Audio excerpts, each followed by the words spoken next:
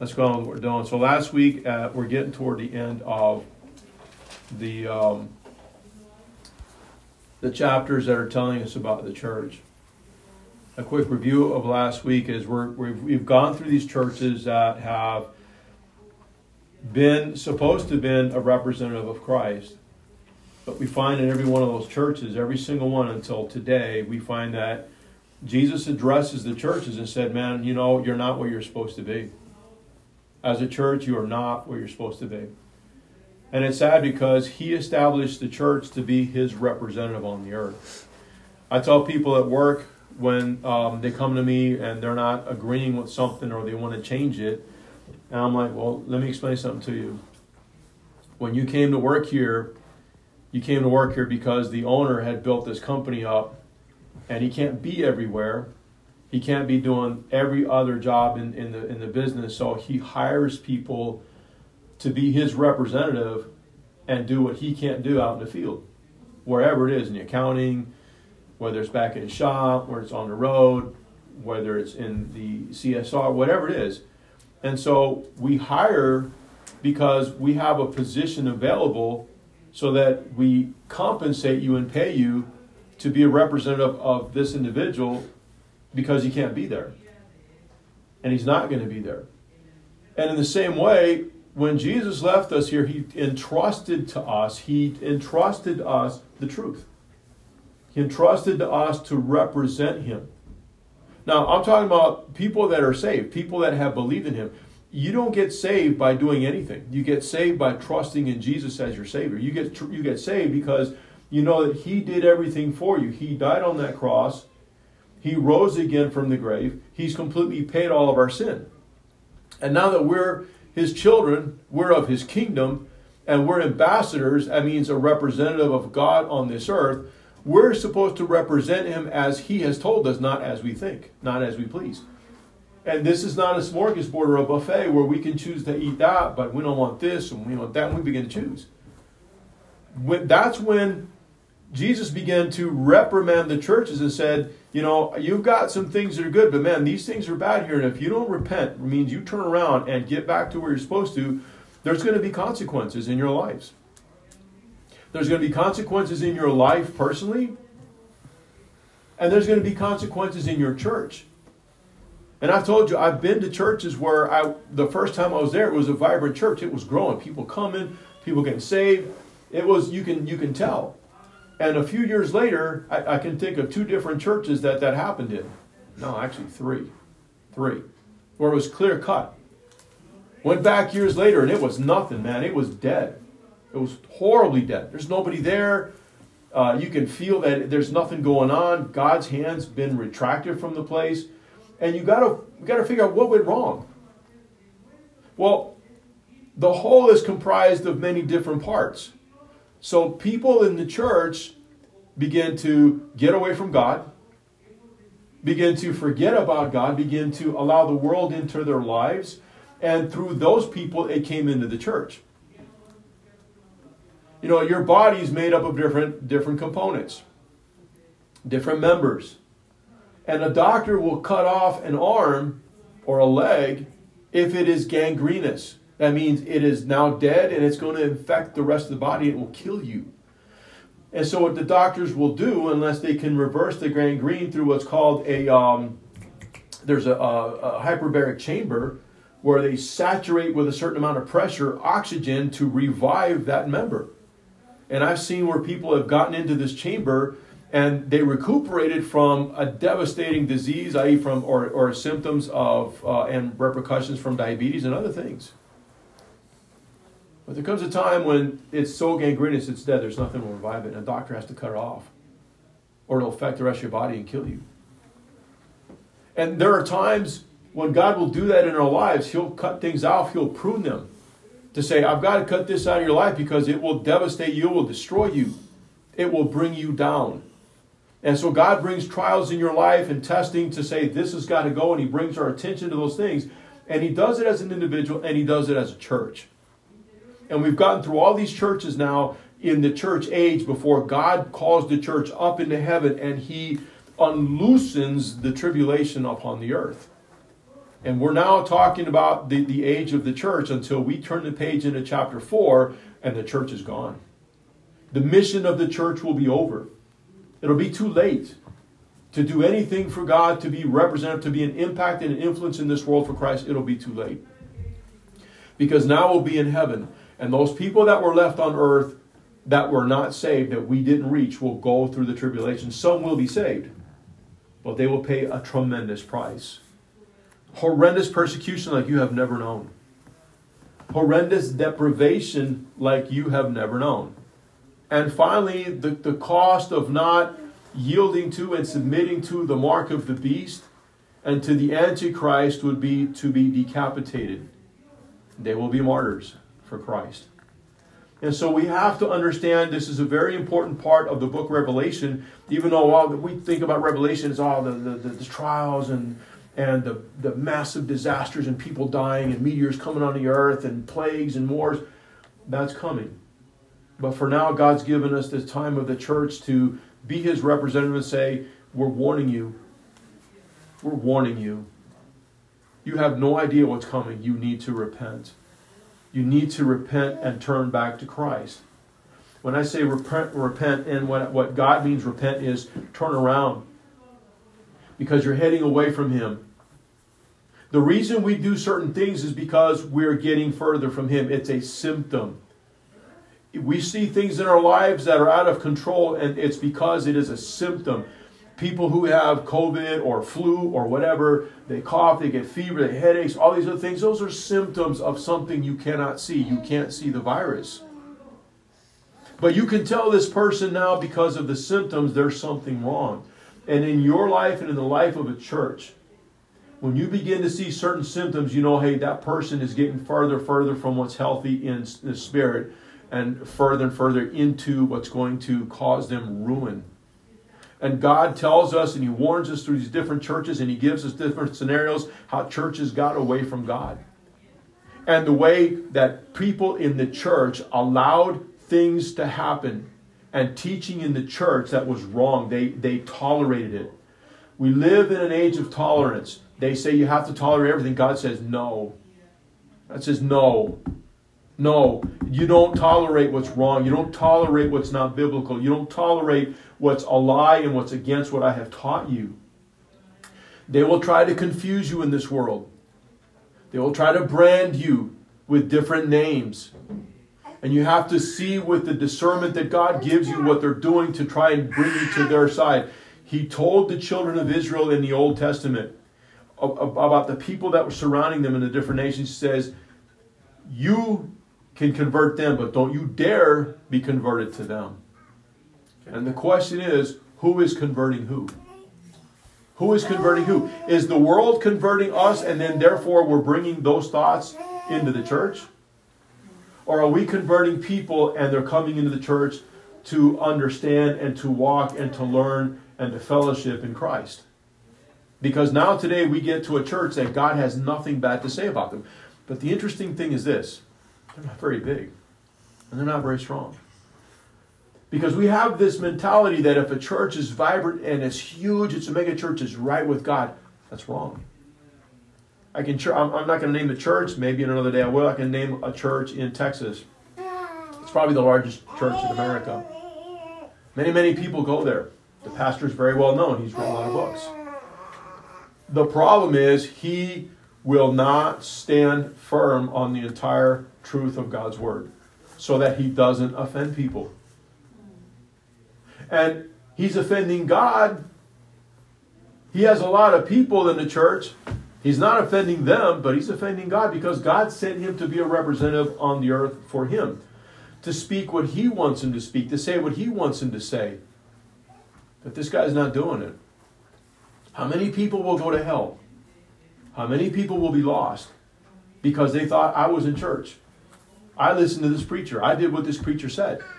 This preacher didn't tell the truth, didn't warn them about what was coming. And one day they stand before God and God says, you knew the truth in your heart, but you stuck with this guy because you liked what he was saying. You stood in that church, you stayed there listening because it felt good, it sounded good, but you knew deep down in your heart that wasn't right.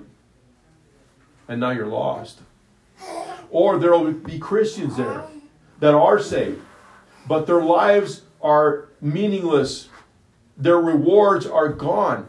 As we will see, some will have their crowns taken from them. The trophies that God would have given them for the life lived as a Christian, they have lost it.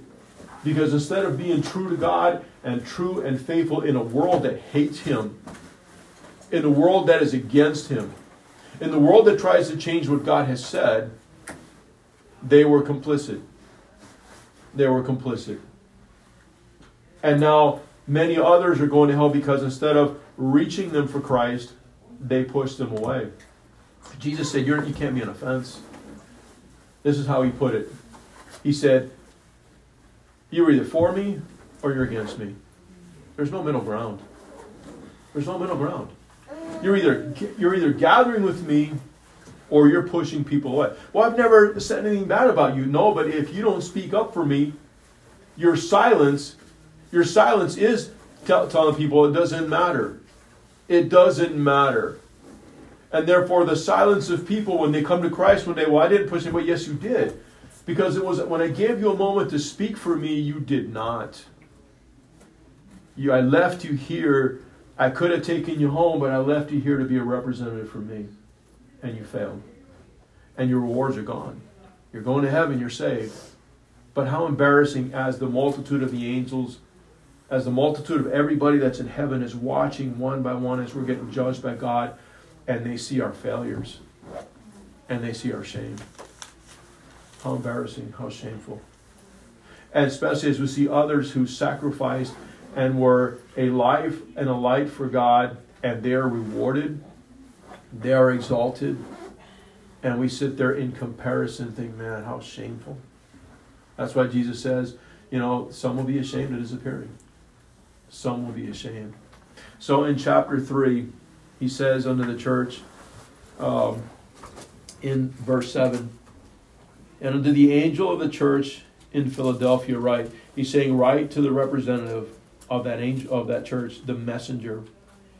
These things says he that is holy, he that is true, he that has the key of David, he that opens, no man shuts, and shuts, and no man opens.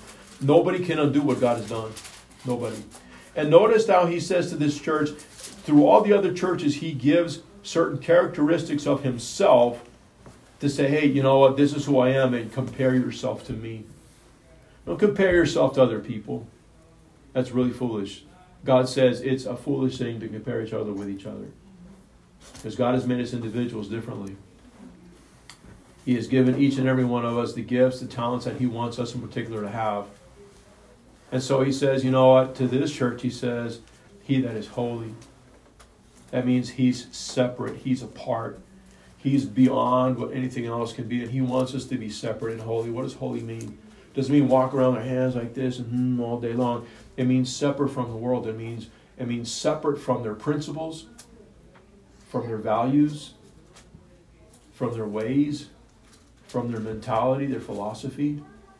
And so to understand that you have to compare yourself not with other people, with what God is saying. And He says, he that is holy, I'm talking to you, I'm holy, I'm true. The world is saying all kind of lies. They're trying to manipulate the truth. Hold your finger there and go to Romans chapter 1. Romans chapter 1.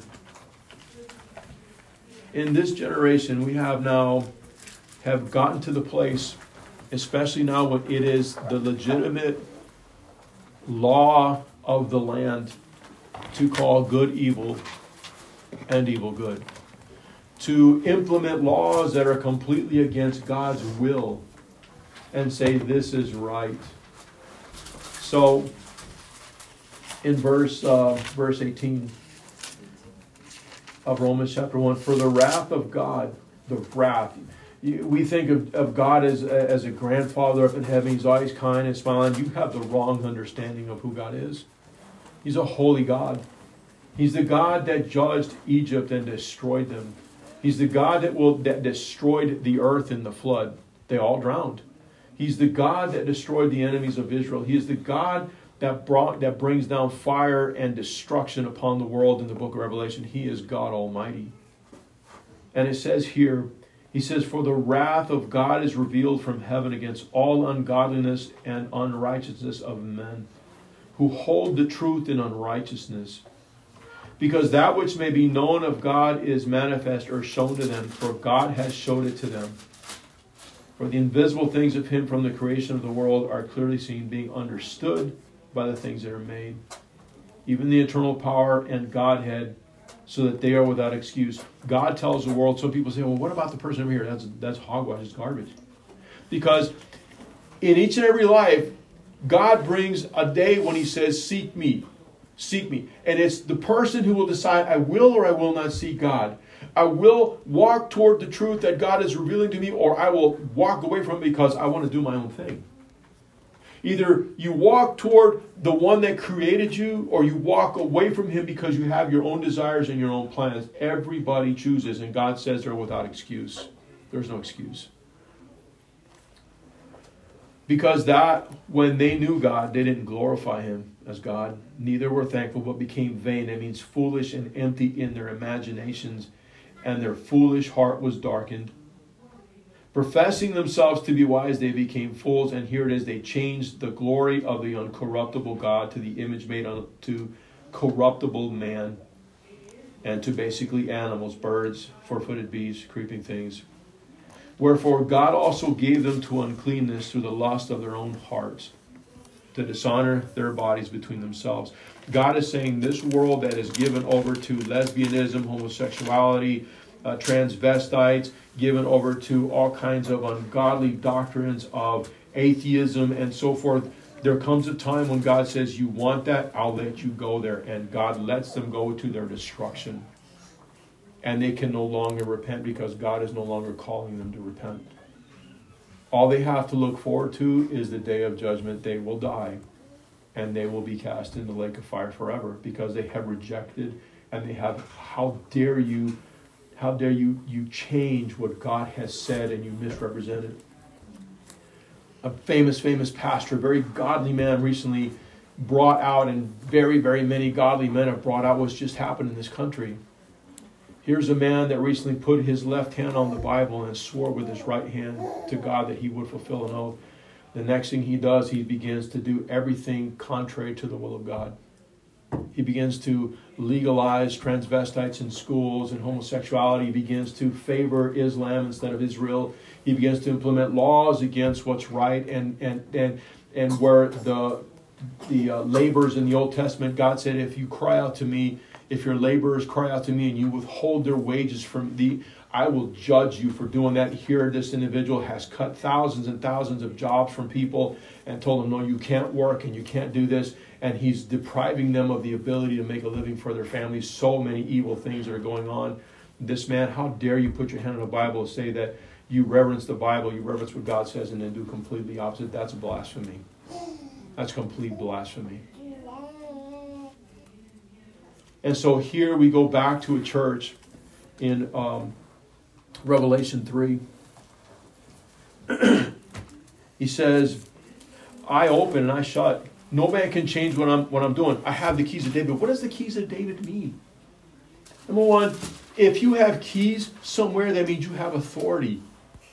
That means you have the authority given to you to open or lock people in or out.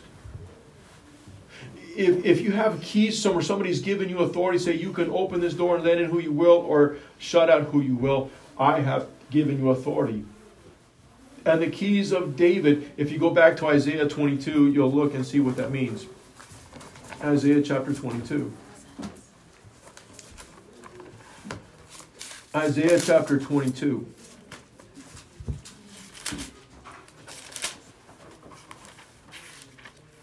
At verse 22.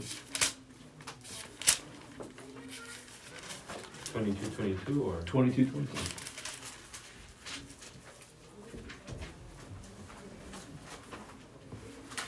He's talking to a man that has so misrepresented God. God says, I'm going to take this from you. You were a treasure in my house. You have cheated. You have misrepresented me. You have been so corrupt. I'm going to take it from you and I'm going to give it to somebody else who's worthy. I'm going to give it to somebody else who deserves it, who I've chosen. I have looked. I look at every individual. My eyes are as a flame of fire. I can see right through you. I can see through the hypocrisy. I can see through the lies. I can see through the facade. I know who's genuine and who's not. And he's telling an individual, I'm going to take this from you. I don't care what you think of yourself. I don't care what you've done, how great you think you are, and what you've built up. I'm going to take it all from you. I'm going to give it to somebody else. And that's what he does to churches. That's what we have seen through the churches. He said, if you don't repent, I'm going to take your candlestick from you. I'm going to put out your light. I'm going to put out the light of that church. And many, many people individually, their lights have gone out as Christians. They're dark. They no longer emit light to other people that they're Christians. I have a plaque on my desk, and it says, be still. Be still and know that I'm God. And I have it there, and I had a guy come in that thinks he's being cute, and he tries to, suck up to the boss. And he says, he changed the words of that. He said, you should have it say, be still and know that I'm in charge. I'm like, no, I'm not in charge of anything. I'm not in charge of the next heartbeat that God gives me. The next breath that God gives me, I'm not in charge of anything of that. I know what you're saying. Then he's embarrassed, and he's trying to change things, and I will not let him change the Word of God. I will not let him change the meaning of what this is, even though he's trying to butter up to the boss. He's not buttering up to me. He's showing me what a jerk he is. And here is somebody trying to change it, but here this guy says here in verse 22, God says to this person. And verse 20, and it shall come to pass in that day that I will call my servant Eliakim, the son of Hilkiah. This is the guy that's going to replace this other man. And I will strengthen him with thy robe, with your robes, your clothes. I'm going to put on him. And your girdle, your belt. Those belts you wear with all your buckles and this and that. Well, the belt of honor, he's going to take from this guy and give it to this other guy. He says, and I will commit your government into his hand, and he shall be a father to the inhabitants of Jerusalem and to the house of Judah. And the key of the house of David will I lay upon his shoulder. It means the authority that I gave David. And he shall open, and none shall shut. And he shall shut, and none shall open. And I will fasten him as a nail in the sure place. It means nobody's going to pull him out of there. Nobody's going to get him out of there because I put him there. Nobody can take him out. See, that's what happens with your salvation. I'm going to show you that's what happens in your salvation. When God gives you salvation, nobody can take it from you. God fastens you sure, and nobody can pull you out of there. These teachings that people can lose their salvation is not biblical. They take out of context what God has said. Because once you're saved, you're a child of God. Now, he may discipline you because you get out of line. He may bring you home even. But he will never now renounce you because he has bought and paid for you with his blood. And so he says to them, and the key of the house of David I will lay upon his shoulder. So he shall open, no shall shut. And then go down to verse 23. And I will fasten him as a nail in a sure place, and he shall be for a glorious throne to his father's house. Stop there. God's saying, I'm going to honor this guy. Just like David. When God was looking to replace Saul, he already knew what he was going to do. He said, you guys are looking at Saul. You're looking on the outside. You're looking at his stature and how handsome he is. I'm not looking at that. I'm looking at the heart. He said, I have found a man after my own heart. I found a man after my own heart is David. And God says, that's what I want. I don't want the show. I don't want the outward, sham. I want your heart to be true. And so I'm going to take this from you. And I'm going to take it from you because you're nothing but a bunch of show. And I'm going to give it to this guy here because he has a heart like mine. And that's what God says. That's what he wants from his people. And look at John chapter 10. No matter what your failures are, no matter what your sin, as a child of God, if you turn back to him and you repent and say, my Father, my God, my life has been screwed up. I've walked away from you, and these are the symptoms of my life that have happened. I put them in your hands. I need to get back to you. Will you restore me? And God is more than desiring to do that very thing, but don't keep walking away from him. Walk toward him with your sin. Walk toward him with your shame and bring it to him, and he will restore. In John chapter 10, verse 28 through 30. Let's look at 27. Jesus is saying, my sheep hear my voice. I know them and they follow me. Hey, can you tell when somebody belongs to Jesus? Can you hear the voice of God speaking to you when God is talking through his messengers? God says, they hear me, they understand what I'm saying, they follow me. He says, and I will give them eternal life, and they shall never perish. You know why? Because he fastens them in a sure place. Just like he told that Hilkiah over there, the son of Hilkiah, in the book of Isaiah says, I will fasten you in a sure place. Nobody can take you. You will never perish. Neither shall any man pluck them out of my hand. My Father which gave them me is greater than all, and no man is able to pluck them out of the hand of my Father. I and my Father are one. When you're saved, when you have believed in Yeshua, as the Jews call him, Jesus, he now claims you as his own. You cannot be lost.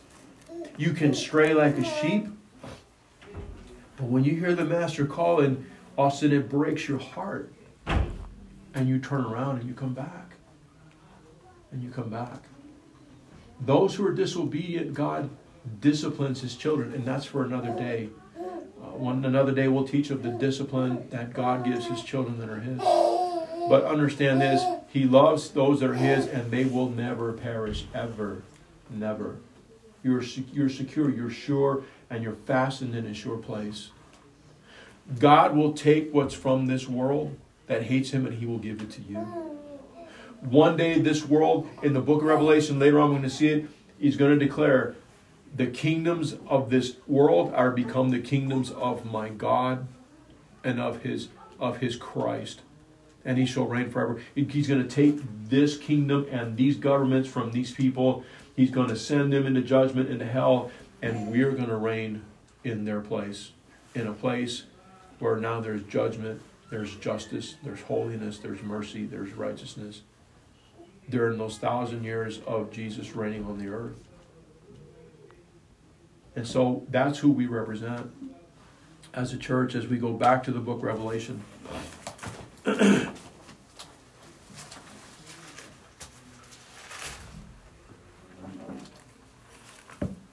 He says, verse 8, he says, I know your works.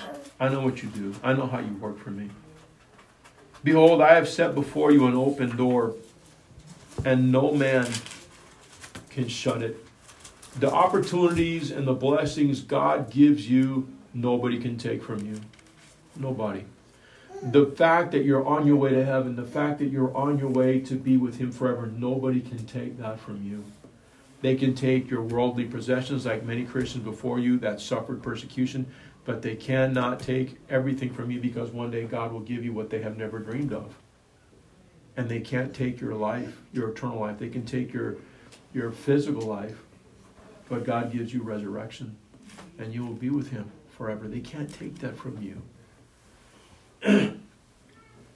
He says, this is really cool. It says here, it says, for you, and I'll say it in the English of today. The old English says, for thou hast a little strength. Basically says you're not very strong. He's talking to a church. You're not a big church. You're not a big fancy church. We're going to see the big fancy church in the next one called Laodicea. They were hollow inside. They were hueco, or hueca as they say in Spanish. They had nothing. They were all sham and show. He says, you're not a very big church.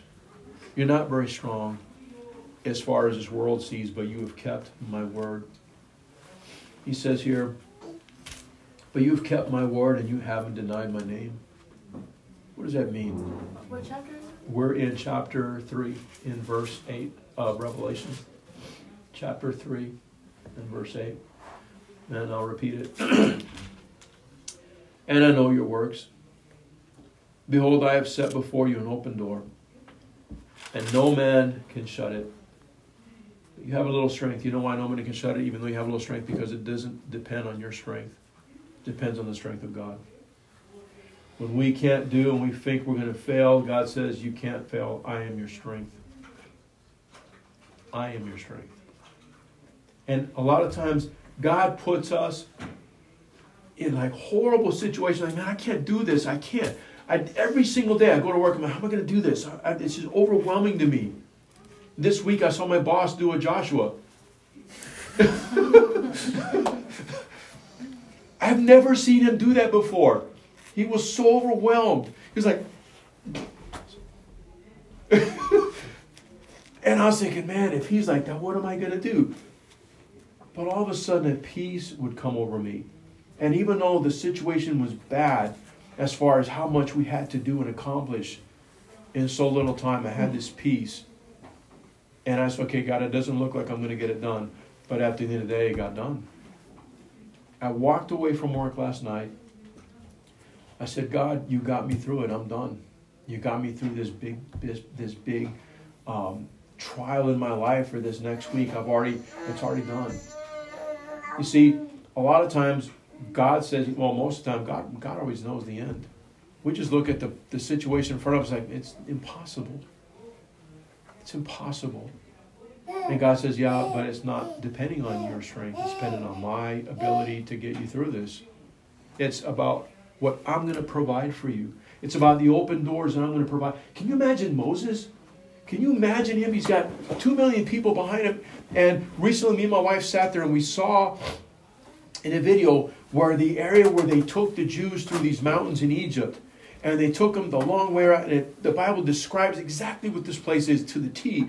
And it comes out, and there's a place where Solomon had built a thing there, a reminder. Nobody wants to hear, nobody wants to talk about it, but it's true. And they look at this ocean, and can you imagine there's walls of mountains here and walls of mountains there, and there's a sea in front of you, and all of a sudden there's an army coming after you and think, we're done. We're done. We're slaves. They're going to kill us. They're going to butcher us. The rest of us are going to take back into slavery. And God told Moses, stand still and see what God will do. All of a sudden, God, in a place where nobody could figure out what was going to happen, he opens up the sea. And not only does he open up the sea and walk through, but they weren't walking through on mud. He dried it out for them in an instant. And they walked through.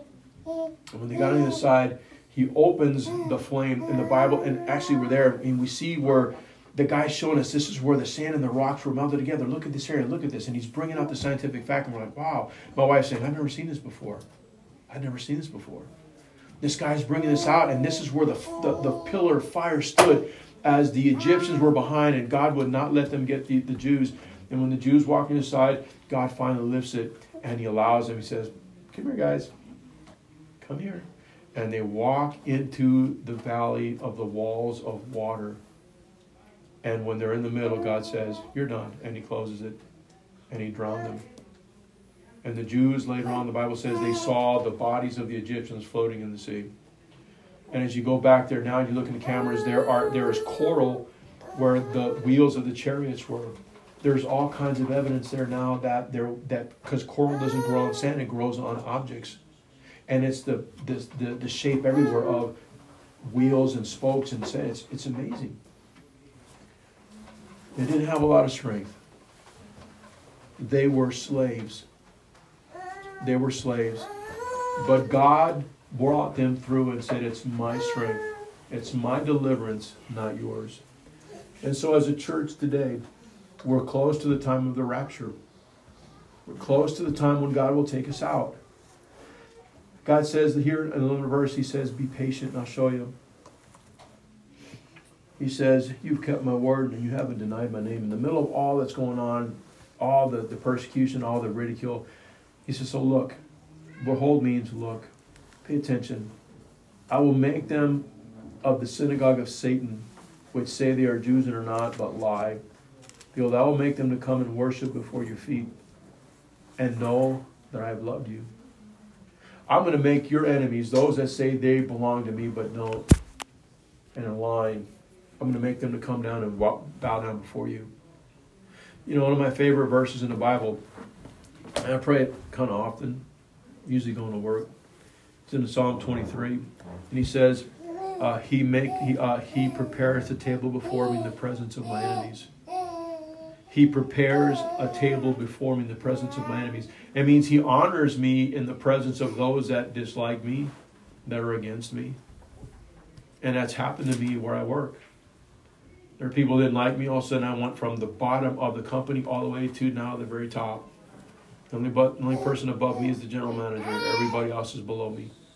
And God took me all the way to the top of this company. And I work directly also for the owner of the company in another department that I work under, that I also hold a position in. And now God has honored me in front of those people that used to hate me, didn't like me. And God will do the same thing. He says, one day I'm going to honor you before your enemies.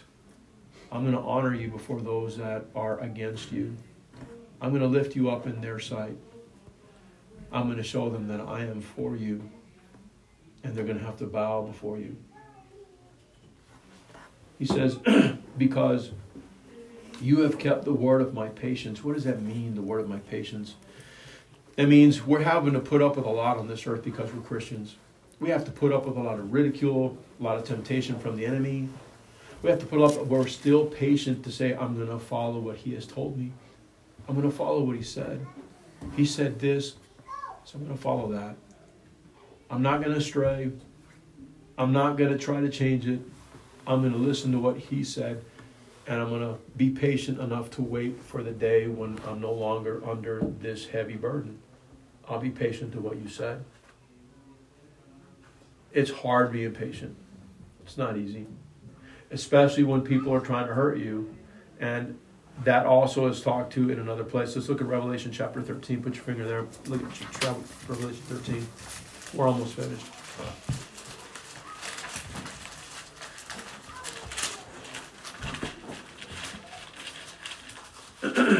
What time is it? 23. Okay, we gotta end up. Okay. Chapter 13, verses 10 through 13. He says, if any man has an ear to hear, he that leads into captivity shall go into captivity. He that kills with the sword must be killed with the sword. Here is the patience and the faith of the saints. Those that are putting you in prison, those that are killing you, God will put them in prison and God will kill them. Be patient. Don't turn around and do what they're doing. Be patient. Wait, I have a solution. I have a way out. He says, those people that are doing that to you, I'm going to do it to them. He says, and he that kills with the sword must be killed with the sword. Here is the patience and the faith of the saints. Here's the patience and the faith of the saints. Let me ask you a question. Do you believe him? Do you believe him enough to what he has said to wait on what he tells us will be the end? Will we wait for what he's saying? Or will we jump to do our own will? Will we jump to come up with our own solution? That is the patience and the faith of the saints. The faith to be patient, to wait for his end, for his salvation, for his deliverance, not our own. And there's much more, but I won't. There's way more. Look at 14:12 real quick. That goes with that as well. He says, here's the patience of the saints. Here are they that keep the commandments of God and the faith of Jesus. We'll close there. We'll go back there to chapter 3 and finish. Here is the patience and the faith of the saints. In the time of tribulation, in the time of the worst persecution, will you not fail to believe him? Will you not stop walking with him? Will you be patient to the end? That's what he's saying about this church that was not very big, not very strong, and we'll continue with the rest of it next week, because I don't want you, like, all of a sudden here's your attention span, and what it goes like this, all of a sudden you get there's your attention, all of a sudden you start losing your attention. So we'll continue it next week. We'll continue and finish up with this church, but then we're going to jump into the last church, the church of apostasy. And that church of apostasy, what happens there is that's the church that is now, most of the world is in that church. They are a church that is very superficial. It's all about the music and the show. It's about the rock star pastor. It's about the building. It's about their outreach to people in different things, but they are hollow inside. They have left their first love. And Jesus, we're going to see, is on the outside of the church. Can you imagine? When you're knocking on the door, are you inside the house or outside the house? Hey, outside. You're outside the house. That means he is outside of this church knocking. That means he's not inside. They're having church without him. And he's like, anybody hear me? And he says, any individual that hears me, obviously the church is no longer wanting me in there because they're too busy, they're too famous. But if anybody in that church hears me and opens the door, I will come into them. And I will have now communion with them. I will sup with them and they with me. But now out of that church, he's talking to individuals because he's no longer talking to the church in general because they have left him outside. He left him outside. And now he's talking to individuals in that church. Hey, will you come out to me and open the door? Because the rest of the people don't want me. Right after that, we turn a page into chapter 4. And that's when the church is raptured out of the earth. From then on, the church isn't here to accomplish the mission. The church is in heaven. And God now rains judgment upon the earth that we know as the apocalypse. And he begins to judge them, and billions of people die.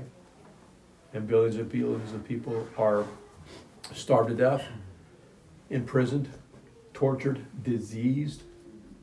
Horrendous time that has never been on the earth before. And God will destroy them and set up his new kingdom. Let's pray. Father, thank you for your telling us about these things before they happen, so that we can know, and then we can go and tell others. Help us to be faithful ambassadors of yours. Wherever we have failed, God, that you'll forgive us and restore us. And resend us out to do what you have commanded us to do, because we've gotten so busy and so wrapped up with so many of the things. And the church is failing. The churches are failing. Help us to be a church like Philadelphia in these days, in these last days. In your name we pray, Lord Jesus. Amen.